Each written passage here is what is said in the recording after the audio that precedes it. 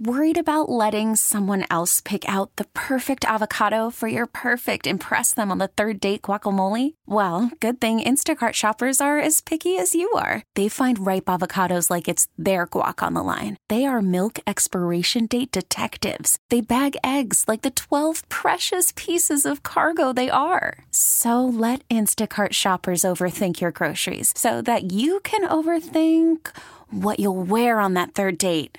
Download the Instacart app to get free delivery on your first 3 orders while supplies last. Minimum $10 per order. Additional terms apply. Baseball is back, and so is MLB.tv. Watch every out-of-market regular season game on your favorite streaming devices. Anywhere, anytime, all season long. Follow the action live or on demand. Track 4 games at once with multi-view mode and catch up with in-game highlights. Plus, original programs, minor league broadcasts, and local pre- and post-game shows. Go to MLB.tv to start your free trial today. Blackout and other restrictions apply. Major League Baseball trademarks used with permission.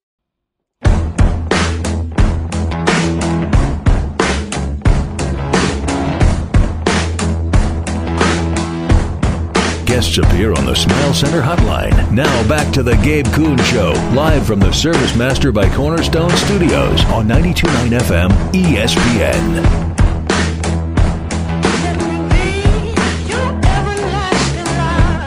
Jason Munz is a Tiger basketball beat writer for the Commercial Appeal. He is on X at Munsley. He joins me now via the phone line. Jason, what's happening? How are you?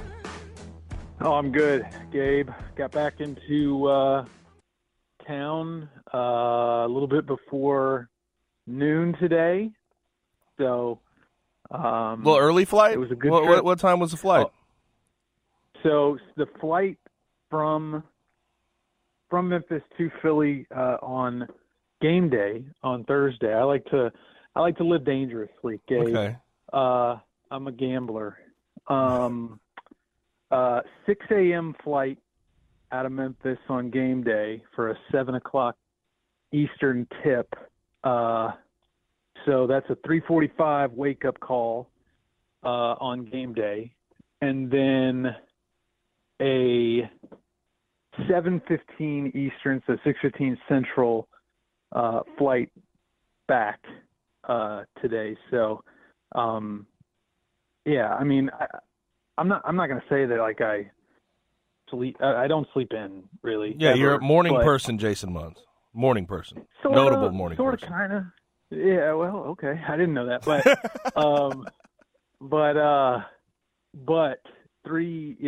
4 a.m. is a little bit much. But that's okay. We powered through. It was a good trip. I got to see where, like, there were signs where Benjamin Franklin, like, there's like an alley that he walked apparently to and from his house every day. And they've got like a sign that marked it. And I happened to walk past there. I've never had a cheesesteak before until this trip. First trip to Philly, I got to the point where I was like, I could have a cheesesteak in Atlanta, but why? Why would I do that? I'm going to wait until I go to Philadelphia to actually get a cheesesteak. And I did. I stayed away from, the ones that everybody knows, the Pats and the Genos and the Jims and the Sunnies and the whoever else. There was a place called Oh Brother, and it was mighty fine. Reviews, solid reviews, good reviews. Really good reviews from me. I mean, I didn't go with like the traditional cheesesteak. I got A1 on it with onions, peppers, and mushrooms, and I'm glad I did, man. It was delicious. They would tell you that's not a legit cheesesteak, though, right? I know a lot. Yeah. I know. But you know what? I was actually talking to my Uber driver last night, and he was like, "Some people say that traditional is ketchup and Cheese Whiz." That's more of a chopped cheese, though, isn't it? If you throw ketchup on there. I know, but he said that, like, the working class, person way back in the day would do ketchup and Cheese Whiz, and or American cheese, I guess. But I'm not I don't like strong cheeses, so I did provolone. Yeah. It it was very good, even if it was non-traditional. The same Uber driver told me, he goes, there are some places, he goes, you got to be careful. There are some places where you go, and if you try to get something non-traditional, they'll kick you out. They'll soup Nazi you. Oh yeah. If you stray from the tradition. But it's like a New York bagel shop. You got to be careful. Yeah. They'll get after your ass if you try to order something different, non-traditional. Yeah. Now I will say this: I've never understood the cheesesteak snob sort of thought process. In the end of the day, and people may hammer me for this, but it is what it is. I don't understand it because it's chopped steak with cheese on it. And then a hoagie roll or whatever roll you put it on. It's not that. It should not be. We don't need to be snobs about it. It's like hot dogs. Like people from Chicago saying you can only put mustard on hot. There's no reason to be a damn snob about those types of foods. The one thing that I don't understand is how, because I was actually talking to my wife about this earlier today. Like New York has pizza, New Orleans has seafood. There's these places. Memphis has barbecue. How did Cincinnati get chili? And number one, and number two. And why is it so disgusting? That's my second question. Their chili is vile. It's gross. It is one of the worst food items I can imagine eating. Well, it's not even like New York, Chicago, or Philly, where you've got on every street you've got half a dozen different local mom and pop places selling chili. It's like a franchise. Yeah. To me, that's just weird, but I don't mean for Cincinnati to be catching strays here on the show today, but no, it was a good trip. I went to Repo Records and enjoyed every second of it. I decided to stay away from the stuff that I knew, and I got two vinyl albums of like local Philly bands. Literally didn't know anything about either one of them. Just kind of like the names, and each one had a sticker on the front that was handwritten and like sort of described the genre. One of them was Philly shoegaze, and I like shoegaze music, and the other one was Philly country punk, and I can't think of much of anything better than that. So yeah, I went with it. Yeah, I don't know how that's going to sound, but that's between you and yourself, how you do, what your review is of that. Now, let's get into the game. Tigers won 84-77. Now, the conversations are around Jaden Hardaway, free throws, Jonathan Pierre, Penny's rotations in general, although I think he sort of shortened them down, and he played 8 guys a majority of the game. But what did you think? What did you think of last night? What did you think of the performance? Obviously, they got up by 20 again and sort of let Temple get back in the game. But ultimately, what did you make of that performance? I mean, I guess apart from the free throws, because, that sort of thing's going to happen every once in a while. You're going to have tough nights in one aspect of the game or another. And it just so happened that last night was free throws for Memphis. They finished 16 of 31 for the game, 11 of 25 in the second half. Gabe, they missed 6 free throw attempts in like a 50-second span, starting with 1 minute and 11 seconds left on the clock. They missed 6. That's if they even have an average, like what they normally do at the free throw line, they win by double digits. Right. Clearly. But even then, it's still probably closer than it should be. But apart from that, I guess my biggest takeaway is sort of a big picture thing. It's like I'm starting to wonder if any game is ever going to be easy this season. Sure, they blew out Virginia, and sure, they beat Missouri by 15. But even that, they were down big in the first half. I don't know. I mean, of course, Wichita, they win by 26. They put up 112. Well, at halftime, I think they were either winning by 1 point or losing by 1 point. So, I'm just starting to wonder if any game is ever going to be easy for this team. Personally, I think they're going to get there. I do. I think that there's going to come a day, and maybe this is the sleep deprivation, but I feel like there's going to come a day where it just clicks. The light bulb comes on for everybody, and it just starts to click, and it does so consistently, day in and day out, for more than this stretch or that stretch. But to answer the question, that was probably my biggest takeaway from the game, besides Jonathan Pierre's performance. Right. Well, the light bulb's got to come on and stay on. That's the issue they've had, right? Yeah. I mean, this is two 20-point leads they've had against some of the worst teams in the conference. Maybe South Florida's not the word. They've been actually pretty solid once they've gotten into the conference, but they're not a good team ultimately. And Temple, they've had these 20-point leads, and they just sort of sit and seemingly get complacent, I guess, is the best way I can put it. But that light bulb has to come on and stay on. They just have not been able to sustain that level of intensity that gets them those leads, and that's a frustrating reality. Well, I didn't obviously. I couldn't watch the television broadcast, but I heard that was one of the things that Kevin Brown and John Crispin kind of were harping on Memphis about, was just the general lack of fire. And because you're talking about intensity and urgency and full 40 minutes and that sort of stuff, and I think at this point that's who they are. Yeah. They don't really play with a ton of urgency outside of this spurt and that spurt, the end of the Wichita State game. Nick Jourdain talked about this after the game last night. He was like, we know what we have to do, and it's pretty much exactly what you just said. The light bulb's got to come on and stay on. I mean, he kind of said it differently. He was like, we know we have to play we have to put a full 40-minute game together. We can't just, be down 15 with 8 minutes to go and then it comes on, or we can't. There was a 9-minute stretch in the first half where they outscored Temple 31-7. Yep. They're plenty capable of dominating the opposition, especially if it's not a good team. But even if it is a good team, look at what Virginia's doing and look at what Memphis did to them.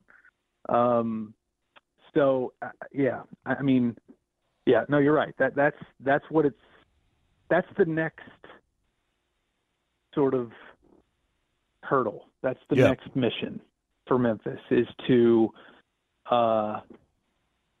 just sort of quit this up and down stuff that they've got going on and level out. That's going to be the next thing for them. What do you think about the Jaden Hardaway conversation? We know he had two big spurts in the game where, Temple got back in the game when he was in. He had a rough game last night. I don't want to deny that. I think a lot of people have been sort of discussing him and what he has lacked on the floor this year. I think previous to this year, he was honestly a decent presence. He'd knock down a three ball. He'd play good defense on ball, and he wouldn't take any shots that were outside of the offense. He's not a player that you have to worry about that usually with. But everybody's looking at those two spurts he was in when Temple got back in the game, and they say just don't play him anymore. To be honest with you, I find it a little bit unfair. What do you think about the Jaden Hardaway conversation at this moment?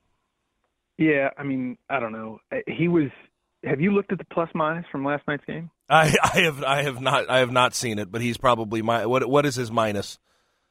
Well, let me ask you this: where do you think that there was anybody who had a lower plus minus? No.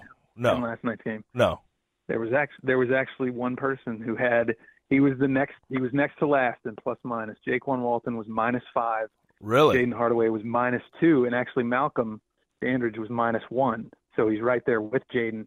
I say that to say that I get what people are seeing. I do. I get it because he's not like last year. You've what he did last year. You felt like, okay, well, the next year, like there's going to be this bona fide 7th, 8th man. Like he's going to give us something next year. He's going to give us carryover, continuity, and some decent production. I mean, he was not bad at all last year, but this year there seems to have been some regression. He missed which game did he sit out? The Wichita State game. I think he sat out with a hand injury or the Rice game. Mm-hmm. One of those two. He sat out with an injury. There's been that. I think that his struggles to this point has kind of gotten in his head. I don't think that – I certainly don't think that he – like, I don't agree with the people who say that he should just never play. He played 11 minutes and change last night.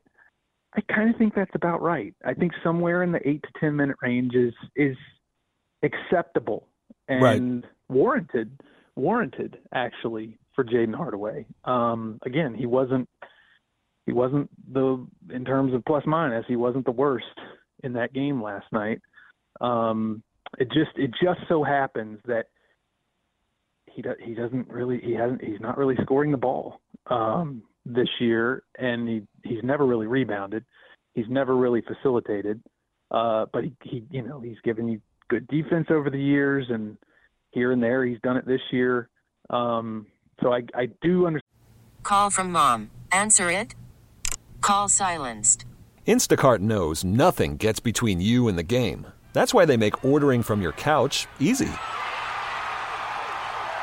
Stock up today and get all your groceries for the week delivered in as fast as 30 minutes without missing a minute of the game. You have 47 new voicemails. Download the app to get free delivery on your first 3 orders while supplies last. Minimum $10 per order. Additional terms apply. Baseball is back, and so is MLB.tv. Watch every out-of-market regular season game on your favorite streaming devices, anywhere, anytime, all season long. Follow the action live or on demand. Track 4 games at once with multi-view mode and catch up with in-game highlights. Plus, original programs, minor league broadcasts, and local pre- and post-game shows. Go to MLB.tv to start your free trial today.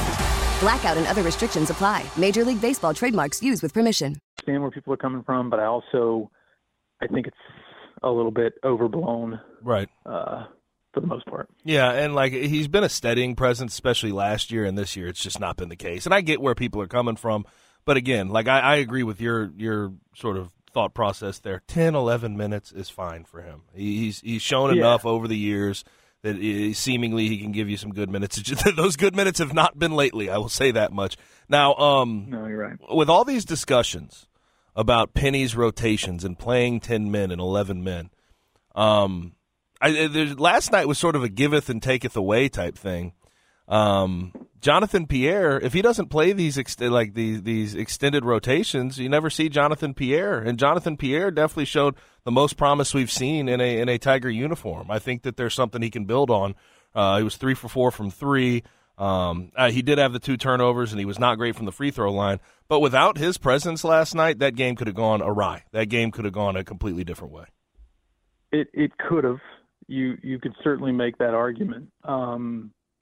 I don't know. I've seen a lot of people, like in my mentions and in other people's mentions, saying stuff like really grabbing a hold of what he did last night, and really running with it. And while it's good, I mean, and again, I think it's probably the one of the bigger storylines to come out of last night's game. I need to see it some more. Like, that was one game. He's played now, I think in 12 or 13 games this season. He scored 6 points against Alabama State, 8 points in a blowout loss to Villanova, and now 10 points on the road at Temple. Every other game he's played, he's either scored 0 or 2 points. I mean, listen, if what we saw last night is sustainable and something that he can build on, and on top of it, if it's something that if moving forward, it gives him the confidence to contribute in the rebounding department and in the getting other people involved department, then this is one of those things that when you get to the end of the season, you can point back to it and be like, this kind of got us over the hump.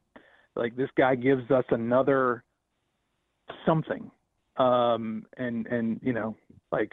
It could be that. I hope it's that for Memphis' sake. I just need to see it a few more times before I'm ready to say this is a guy who definitely can give you something night in and night out. Now, you wrote a story about Jonathan Pierre and him talking with Penny Hardaway and Penny Hardaway giving him the real. It's on Commercial Appeal for those that have not seen it. But what can you tell us about that? How much do you think that sort of played a part in what we saw last night and what we may see going forward? Well, I mean, we talked to Penny and Jonathan separately, and they both kind of alluded to the same thing, that that Jonathan really, really was struggling to the point where he was pretty resistant to any sort of coaching, any sort of guidance, any sort of, anything of that nature. He felt like, I did pretty good doing what I did at Nova Southeastern.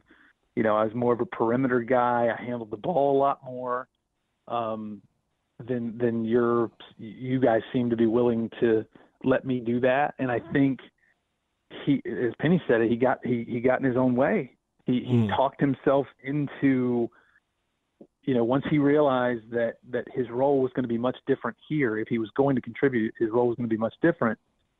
He talked himself into like, well, that's not me, and I can't be this other guy. That's not me either. Like, that's not me. I'm this other guy.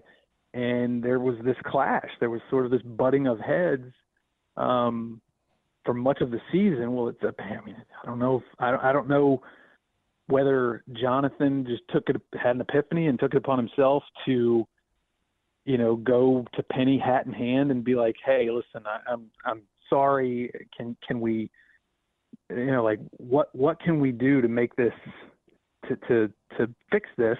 Or if, it was like a mutual thing and they met in the middle. I didn't really get that much in the way of specifics, but they did come together, and Penny laid it flat out on the table for him and said, listen, if you have to adjust your attitude if you are going to be successful here. And, Jonathan apparently was receptive to that. And since he, became open to coaching, it has started to work out in his favor. Apparently he had a bunch of good practices leading up to the game and had some good energy on the trip leading up to this game. And that's what got him some extra time on the floor, and he made the most of it. Mm-hmm. And he knocked down a three last night and pointed to Penny Hardaway late in that game. And to see you write that story, it sort of made me think of that. It was not a surprise to see you sort of post that story right after that game.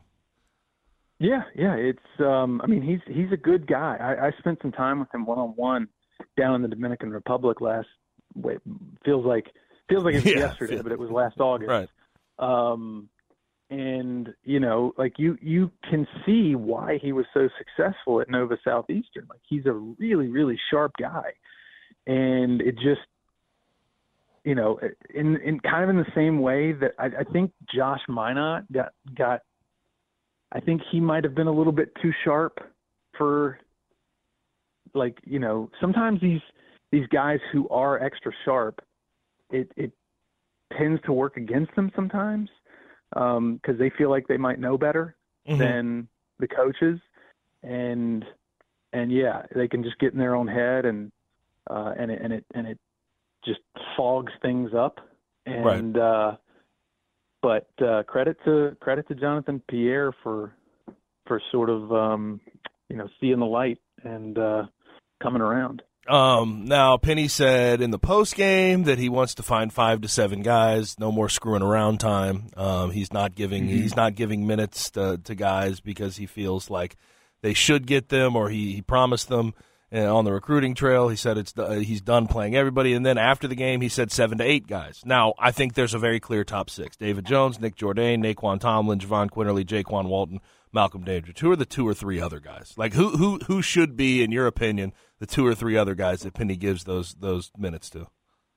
Well, we've got a new player entering the chat. possibly. Like, if you'd asked me that before yesterday, I would not have said Jonathan Pierre was even close, right, to being in that conversation. But I kind of think now he might be, at least while he's got the hot hand. You gotta. I feel like he's in the conversation at least this coming Sunday. So that's 7. I would say it's a toss-up for me for 8 between Jaden Hardaway and Jalen Young. Right. If Jalen Young is back and healthy. So yeah, I mean, like that if that's how it plays out, then you're talking about Jordan Brown, who did not play last night, getting squeezed, and you're talking about Ashton Hardaway and Carl Scherenfant getting squeezed. So, I mean, if Penny holds true to his word, that's my guess as far as the 8/9 guys who are going to get the playing time. We'll see. We'll see if it sticks. My one concern about the Jonathan Pierre game last night is we saw Ashton Hardaway in that Michigan game earlier this year. What was he from 3? He was unbelievable from 3. He had 17 points in 18 minutes. Yeah, he hit I guess 5 threes or 6 threes in that game. You just and then it didn't carry over. That's the one thing about Jonathan Pierre that definitely concerns you. We've seen this before with guys that Penny has entered into the games. No, you're exactly right. So yeah, that's why I say I'm kind of reserving. I don't want to get too much into forecasting, right? Like what the rest of the season is going to look like for Jonathan Pierre for a variety of reasons, but that's one of them. I mean, again, you hope for his sake and you hope for Memphis's sake that that wasn't just a one-off type of thing. I don't think it will be. If he's truly sort of turned a corner or turned over a new leaf or whatever, you feel like that'll help. He said also when we talked to him last night, he said he also got some really good advice from Nick Jourdain. Mm-hmm. So it's not like he's just only accepting input from Penny Hardaway. He's also being open and receptive to teammates, and that's encouraging if you ask me. And so, but yeah, it's let's see what happens Sunday. Yeah. Now, last thing for you, Florida Atlantic dropped one to UAB in OT, 76-73. I see a lot of Memphis fans that are like happy about it, and taking victory laps, seeing FAU lose because they've become a pseudo rival, if you will, because of last year in the NCAA tournament. But that's not good. That's not good for the Tigers ultimately, right? Having FAU lose at this point in the season. You want that to be a quad 1 game, and the more they lose, the less likely that is. Well, I would say you definitely, if you're Memphis, the way, obviously the 4-game losing streak and having 4 losses and all that, if you have any prayer of winning the regular season title, which let's be, I mean, you're talking about the longest shots. But if you are still clinging to that hope, you needed FAU to lose another game. And so, I don't know, a close overtime loss to, a team that's not Rice doesn't kill FAU in terms of the net numbers. I think they went from 25 to 28 or something. Okay. And so that would still be, if they played them at home today, that's still a quad 1 game. Obviously on the road would be too. But no, you're absolutely right. Like if you're Memphis, the only other losses that you really want FAU taking are to you. Yep. So, it wasn't super positive.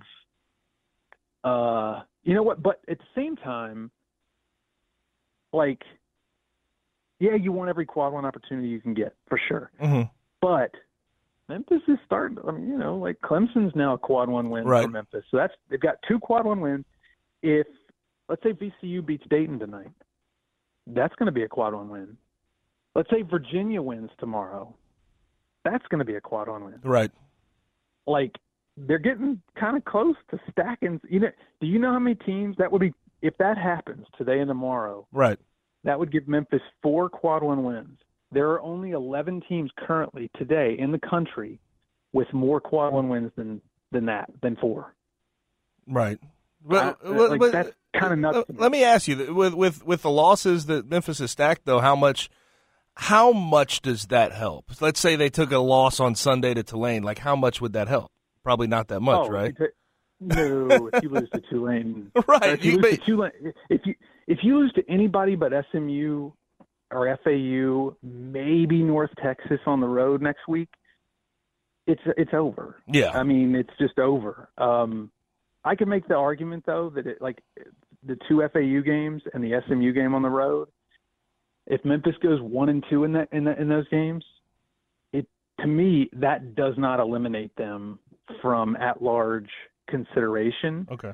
I think they're still kind of like if they go 1-2 in those 3 games, I don't think it automatically takes them out of contention. But you just absolutely cannot lose to East Carolina. You cannot lose to UAB again. Right. No, like the only teams you can lose to are FAU, SMU, maybe North Texas, but I doubt it because they're kind of like wavering a little bit around that 75-80 net number. It doesn't matter how many quad one wins you finish with. If you have another quad 4/low quad 3 loss, you're screwed. No, it doesn't matter. Yeah, you have to wait on the AAC tournament and play 4 games in 4 days. That's what it would be. But, Jason, I appreciate it, man. Thanks for joining. Enjoy your Super Bowl this weekend. Well, yeah, I mean, as you're going to be covering a game at 1, and then maybe you'll have some time. You'll be there after kickoff, but I'll squeeze it in. Yeah, I got you. But appreciate it, Jason. Thanks.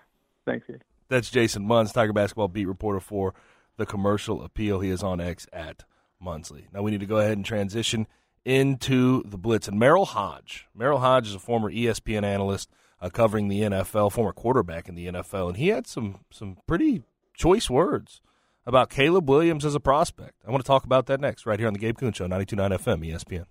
Listen to every MLB game live. In the deep left center field, it is high, it is far, it is gone. Stream minor league affiliates. The Midwest League home run leader. And watch the best baseball highlights and look-ins on MLB Big Inning. MLB At Bat is your all-in-one live baseball subscription for only $3.99 per month. Deep left field, it's gonna go. Alvarez ties the game. Subscribe to At Bat within the MLB app today. Major League Baseball trademarks used with permission.